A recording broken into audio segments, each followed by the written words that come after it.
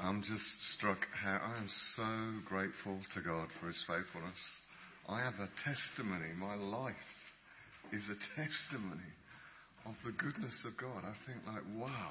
I wasn't looking for Him, and He found me. I was 16. I wasn't looking for Him, and He came in. He bust into my life and met me.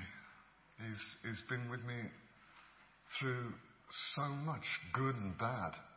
I saw things when I went to Bible college, and I saw things which I now know were fulfilled. Like I've experienced them 30 years later. How crazy is that? I saw myself on a ship ministering to people, and then 25 years later, I'm on a ship speaking to people, and suddenly realise as I'm doing it, man, this is what I saw when I was 20. This is extraordinary. He's been with me through divorce. Man, He's so close through divorce. He's been with me through grief. He's been with me when I haven't had 2 pennies to rub together. I mean, twice I gave all my money away, and it wasn't a lot. I think it was £60 once. I gave it all away. In fact, it was the rent for where I was staying. How irresponsible is that?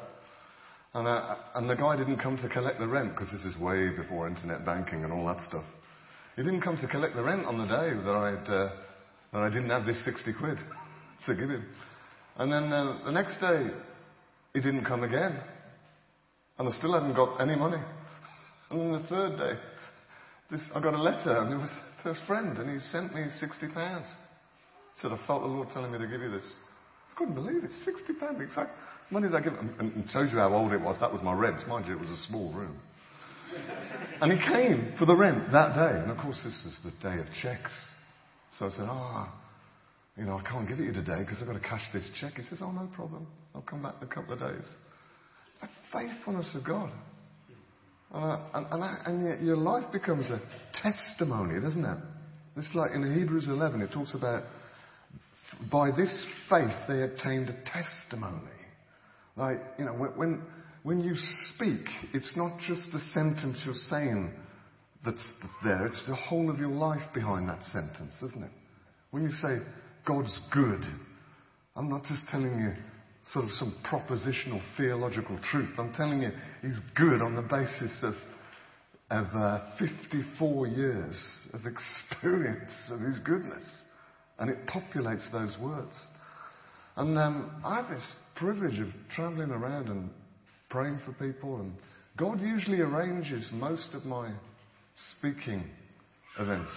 Like He tells me in advance who's going to invite me and where they're going to invite me to. And they do. And I don't understand that. It just blows my brain how we can do that. And then I pray with and we minister and we pray with tens, hundreds of people. And I can't tell you the stories because it's too personal for people. But just even last night, praying for one woman. She hadn't looked at stuff that was in her life and hadn't even thought she could look at it. But it had caused her to be shut down. She hadn't looked at it for 30 years. And we talked about it, and she started to cry and met God, and this went on for half an hour, and then an hour, and then she goes to bed, and the next day I meet her, and she's like, it's still there, something's going on, I feel different. So I'd say her name, and she says, that feels really weird. I said, what do you mean? Just saying my name, it's like, I don't think I know that person. It's like, there's a whole new thing coming out. I'm like opening up in a way I've not opened up before. I could tell you story after story of that. Like someone 2 years ago stood up in a church in Northampton because I said, is there anyone who wants to feel the resistance of the enemy, the fear of what people think? Anyone would like to encounter it so you know what you need to break through? And about 5 people put their hand up. I said, who would be the most scared to really get? And this woman put her hand up. I'll be the most scared. And I said, well, what I want you to do is stand up and shout Jesus. And well, you can shout whatever you like. Just shout. And everyone is going to stare at you. We're all going to stare. You're going to feel the pressure of everyone looking at you. Is that going to feel terrible? Yeah, that's going to feel terrible. And she stands up and she goes, Jesus. And I go, well, that was about 10%. Can we have 30%? So she goes, Jesus. And then everyone's going, come on. And then she does it again. And I don't know, maybe it was 60% of her, but something loosed. And just talking to her church leader, like 2 years later, she preaches in the church now. She prays for people. Crazy stuff happens through people. She's changed jobs. She's running a department. And she says, it's all because it all started when I stood up and shouted, Jesus. That's extraordinary, isn't it? That is just, it's real. It's powerful. It's, extraordinary. And this passage is talking about, I love it, like, Paul is telling them it's like wondrous truths. I mean, my goodness, we could be here for weeks talking about this stuff in Ephesians. I don't know what percentage I understand, but not a lot. But what I do understand, oh my goodness. You know that God is raising up one man to reach the world. Did you know that? His plan and purpose. It's all the theologians. He's raising up one man to reach the world. You are that one man. You are that one man. One man in Christ. One body, so unified, so realized they're so glued together, and they're one. They proclaim utterly in union with each other in Christ, His Lord, and declare to the principalities and powers, every angelic being, something they couldn't see without you and me as one, going, Jesus, in some extraordinary way. And then the restoration of all things takes place. Don't you think that's kind of cool? And he says, as he's explaining some of this, he then says that he falls to his knees. And that's what I love about like Paul and the scriptures. These are not just theological texts. He didn't go to seminary he didn't go to a college to work this stuff out like I went to a college for. He experienced it. Like, he experienced, when he talks about the groaning of all creation, where did he learn that from? He didn't learn it. He heard it. And then he writes about it like, I hear the groaning of all creation for the revelation of the sons of God. And he says, he's on his knees and he's going, God, fill, stretch them with the love of God. And he uses words. You can see him experiencing it, visualizing it, using his hands as he's praying. The width, the breadth, the depth, the height. It's like it's expanding as he's saying that, isn't it? It's like some kind of supernatural balloon within you going, whoa, that love so, like, first of all, it fills you till you're ready to explode. And then it goes further, and then it goes much further, and it goes much further. So as this revelation of his love hits you, it overwhelms anything life throws at you. Because you're not a body. You're a spirit in a body. And you've been raised with Christ. We're talking about Christ being seated on the throne. You're seated in Him, with Him. And it's slowly dawning on us the extraordinariness of His abundant, extravagant love, that He would take everything that He has and give it to us. And not only in His getting us ready for that by stretching us with His love is extraordinary. I think He's so kind that He only shows us a fraction of His love at a time, because it would destroy us. So powerful, so intense. We have to be, Paul says, strengthened. Like, we're not strong enough to handle it. Something has to go on in our brokenness for us to handle the weight, the Hebrews like the kabod, the weight of this glory that's coming in. That's us. Whoa. That's extraordinary. And you want more of it? Do you want it to overwhelm you? I mean, sometimes when I pray, I just on my knees and I'm just weeping. It's like, oh God, so good. He's so lovely. And that's got nothing to do with how much pain is in your life, because this stuff overwhelms it. There's this lovely scripture. You know, I'm convinced the more I go on and the crazier I get because I get older and I care less, the more I'm convinced that our end-time theology messes us up big time. There's so much junk that we perceive and look in by, and it so hides stuff from us. We relegate so much stuff to a distant future or a past or whatever, and we miss stuff. And one of the most beautiful scriptures in Revelation, we don't go near Revelation. That's our end-time theology robs us Revelation, one of those extraordinary books of his love and his purposes, written. I'm so grateful that John went through all the pain he had to go through to be on Patmos, right, experiencing this revelation. Who knows what else he experienced, but this is what he wrote. And one of those verses that I think is absolutely is, he'll wipe away every tear from your eye. He'll take your pain and wipe away every tear from your eye. That is not a future event. It's happening now. It's happening now. And he joins in with our pain and takes it. That's the extraordinariness of his love. I don't understand all of this, but something about this creation, birthing you and me, sons and daughters, we think we're little flabby bits of flesh, when actually we're royalty. We're called to rule and reign with him as humble kings and queens. And he's preparing us for that. We're not flabby. Well, there's nothing good in us on our own, but he's melded himself with us, and he's making us royalty, or has made us royalty with him. And in that process, and to enable us to handle this love, something has to happen in your soul. And it's to do with pain. Something has to start to shift. You'll have experienced it already.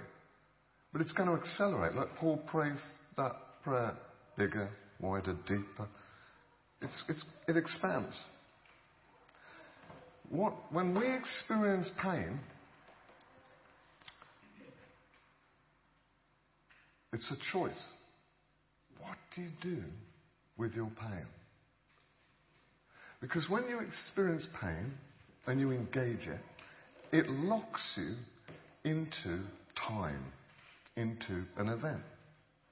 It then locks you into future calculation of what might happen. It starts to lock you into what, maybe if we used a Greek term awkwardly, it's like chronos time. You're locked into the clock, like what happened X years ago. And therefore, I have to live my life in a way that means that won't happen again in the future. It locks us. And there's a problem with that I'll look at in a minute. But when the way God deals with pain, this is the way he deals with my pain. This is the way I've seen him deal with so many people's pain. This is the way he'll have dealt with your pain if you've let him, and even if you've not realised it. I experience hurt. I was going to say, the extraordinary thing about all of this, of course, is that in beginning this and starting us, is that God decided he would experience and embrace all the pain. That's the point of the cross. To embrace all our pain and broken responses to pain. Because our broken response to pain, we sin. If you ask me, if you sum sin up, it's choosing a different identity to the one God gave you. It's choosing your way in life rather than sonship. and we try to make our own way, that causes us pain. That gives us a sense of loss, that something's missing. And when Jesus embraced it before the foundation of the world as the Lamb slain, embraces that pain. This is the pain of God. He swallows your death and pain totally to be able to birth you. And now we're walking through it, and here's the thing. We have to give it to him. So I'm there, I don't know about you, but when I get hurt, I'm like this. I'm like, ah! This is all going to be amplified, so. I'm like, ah! So I'll try and think, I'm like, ah, God, that hurts. Where are you? Then again, God, that still hurts. Where are you? God, why? And there's all the why questions in it then. We then start to add our theological questions as a sort of Christian covering to engage that pain and go, why? Are you a good God? What? Where are you? Ah, this hurts. And then God comes in the room.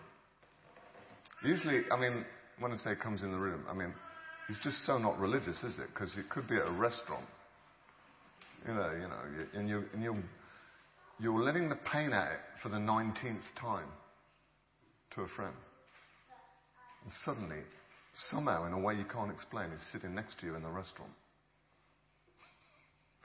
And your friend doesn't know it. But he's sitting next to you.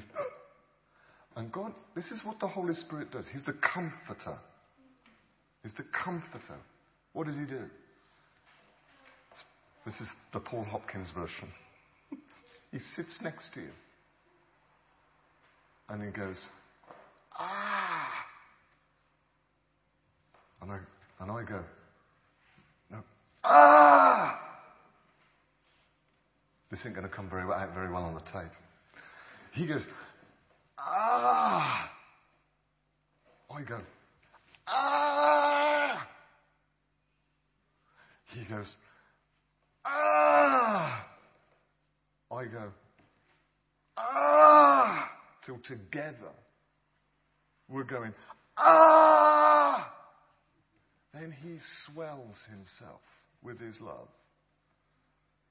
Pulls the veil back and he goes, ah! The Lamb slain. And I go, oh! And he goes, ah! And I go, oh, he's got it. He suffers more than me. And this breath goes on. You go, ah. And he's still going, ah. And I'm going, whoa. And he walks off with my pain. My sins and iniquities will be remembered no more. Somehow in that journey, which is extraordinary, I'm wounded, I'm damaged, but the focus ends up on him. And it's like when I take my eyes out of myself, my vision is filled with him. And it's experiential. It's not theological. It's experiential. And I'm left going, Jesus, and my sins and iniquities will be remembered no more, and my tears are wiped away. And all that's left is these marks on this Christ's hands and feet and side that forever, and my life is a testimony forever of the mercy of God. Not like the, he's been merciful, but he's been merciful. Wow, that's extraordinary. And that swelling, that breakout of that love, as we let him into the depths of us, it strengthens us to receive the next layer of his love. And it strengthens us to receive the next layer of his love. And I realize more and more now, I realize God, the heavens, His presence, the throne room, the glory, it's hidden right in front of you in plain sight. And we can't see it because we're looking to the past and the future. And Jesus teaches in Matthew 5-7, He says, don't be angry. Deal with your anger. Your anger comes from pain, doesn't it? My anger comes from pain and my choice to control that pain and lash out. And He says, don't be anxious. Like, use your fear of loss to try and control your future. He's pulling you out of past pain, future anticipation of pain, and He's pulling you into the now. And here's this extraordinary thing that Paul says. And again, if you just cast aside your end time theology for a minute and look at what he's saying, wow. He says, we won't all die, but we will be changed. We will be transformed. Same word as Romans chapter 12. We will be transformed. And he says three things very deliberately. In an atom, Greek thinking. He's speaking to Greeks. He's saying they understood an atom to be the indivisible part and moment of reality. You can divide and divide and divide, but eventually you get to an atom. Can't go any further. In the utter, indivisible now, in the jerk of an eye, like the fastest human movement, the muscle twitching your eye, the fastest, he's saying, in this now, not in the past, in this now. This transformation he's talking about happens in this point. And with the teleos trumpet, the completion trumpet, the last of God. When that happens, in like an instant, change happens. Wow. It's like, as I stop controlling my life and pain and let go, and I'm left and abandoned. You know, you ever experience this in worship? You know, you worship it and you're so lost in worship.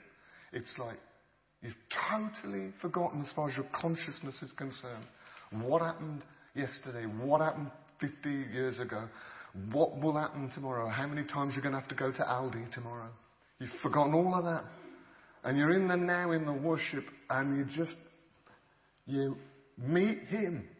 And it's like, something goes inside. It's like this gorgeous, heavenly hug, kiss, whatever floats your boat in how to put it, comes inside you. We are this one man that is coming. You and me.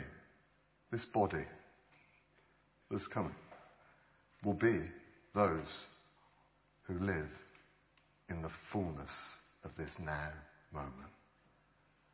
Paul said, now is the day of salvation. He was being very deliberate. Now is the day. It's in the now. God's doing extraordinary things. You're in it. It's too late. It's too late. You either bend in or you resist, and that'll exhaust you. Because He won't stop. I have the privilege of mixing with some extraordinary people. Being a kind of ex-missionary, and I had lots of missionaries. I had this. What God is going to do cannot possibly in expressing this love and building this one man cannot possibly be contained in the building, in the walls of the building. Cannot possibly be contained in the framework of man, of how things should be done. It's impossible, because this glory is of such an other realm and nature. It's coming. And I had a missionary friend. I call her a friend. She told me this wonderful story. She was in the boondocks somewhere. I think it was Asia, she was saying. And she met a tribe. She was taken to preach to a tribe that hadn't heard the gospel before. And gosh, I know what that's like, to speak to people who've never heard, got no idea of Christianity before. And she goes, and they're gathered. And these guys, they hardly wear any clothes, and they're just really, they live shooting animals, you know, they're never happy with their life. And they're gathered, and she has an interpreter, and she preaches the gospel, the glorious gospel of the kingdom that's coming, the death and resurrection of Jesus, and his ascension, and our call to be in him. And the whole purpose of creation is that we're one with him, and he's dealt with sin. And she preaches this, and the medicine man, the witch doctor, he is jumping up and down for joy. He is going crazy, like this. And she's like, what's he doing? And the translator says, oh, that's the medicine man. That's the sort of, you know, the healer of the group. And he says, what can you ask him? Why is he so full of joy? Well, what's going on with him? So the interpreter goes over. She's talking to a few other people. Interpreter goes over, talks to him. The interpreter comes back some minutes later, tears coming down his face. She says, what did he say? He said, he's met the one you're talking about when he was 8 years old. And he's walked with him in the forest all his last 50 years. And he's taught him about the world and reality. And he says, now, finally, he knows his name. Wow, he knew about this death and resurrection. He knew about it because Jesus had come to him. Wow. We're in something so extraordinary. And it's too late. It's on us.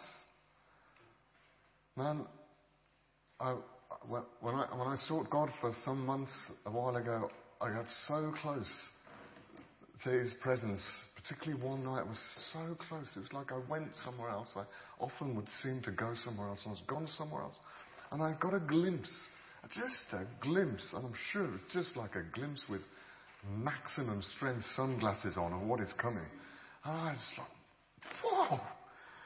The glory that's coming. And it would take me a long time to unpack what I saw, because it blew my brain.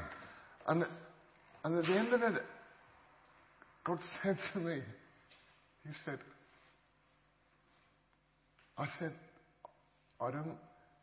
this is so glorious. Can I stay? Can I stay? And he said to me, you can stay, Paul. Do you want to stay? And you know what? If it was only the thought of Catherine and my kids that kept me in my body at that point, something extraordinary is coming. The glory. All you need to do is open up your heart, abandon your own self-defense, open up your pain, let him start to break in, let him overwhelm. That's the thing, you see. It's like he doesn't so much heal the pain as overwhelm it. Overwhelm it. It's like, So Stephen, when he's preaching to the cults, the temple cult, and he's preaching this fantastic anointed sermon. And at the end of it, they're picking up the stones to stone him, and he's going, "Then Jesus is Lord." And as the stones are bouncing off him, he sees Jesus standing, going, "Oh, standing. That's extraordinary." If you understand Jewish culture and what they would understand, if Jesus is standing, he's not seated, and going, "Come in, Stephen, well done, welcome," as the stones are bouncing off him. Do you think he was bothered about the stones?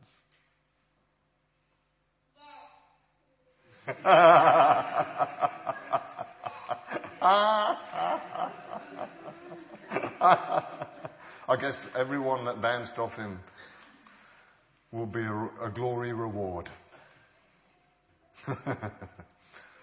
So, out of the mouths of babes and infants. I think it'd be cool to pray for people, because I've rattled on enough, eh?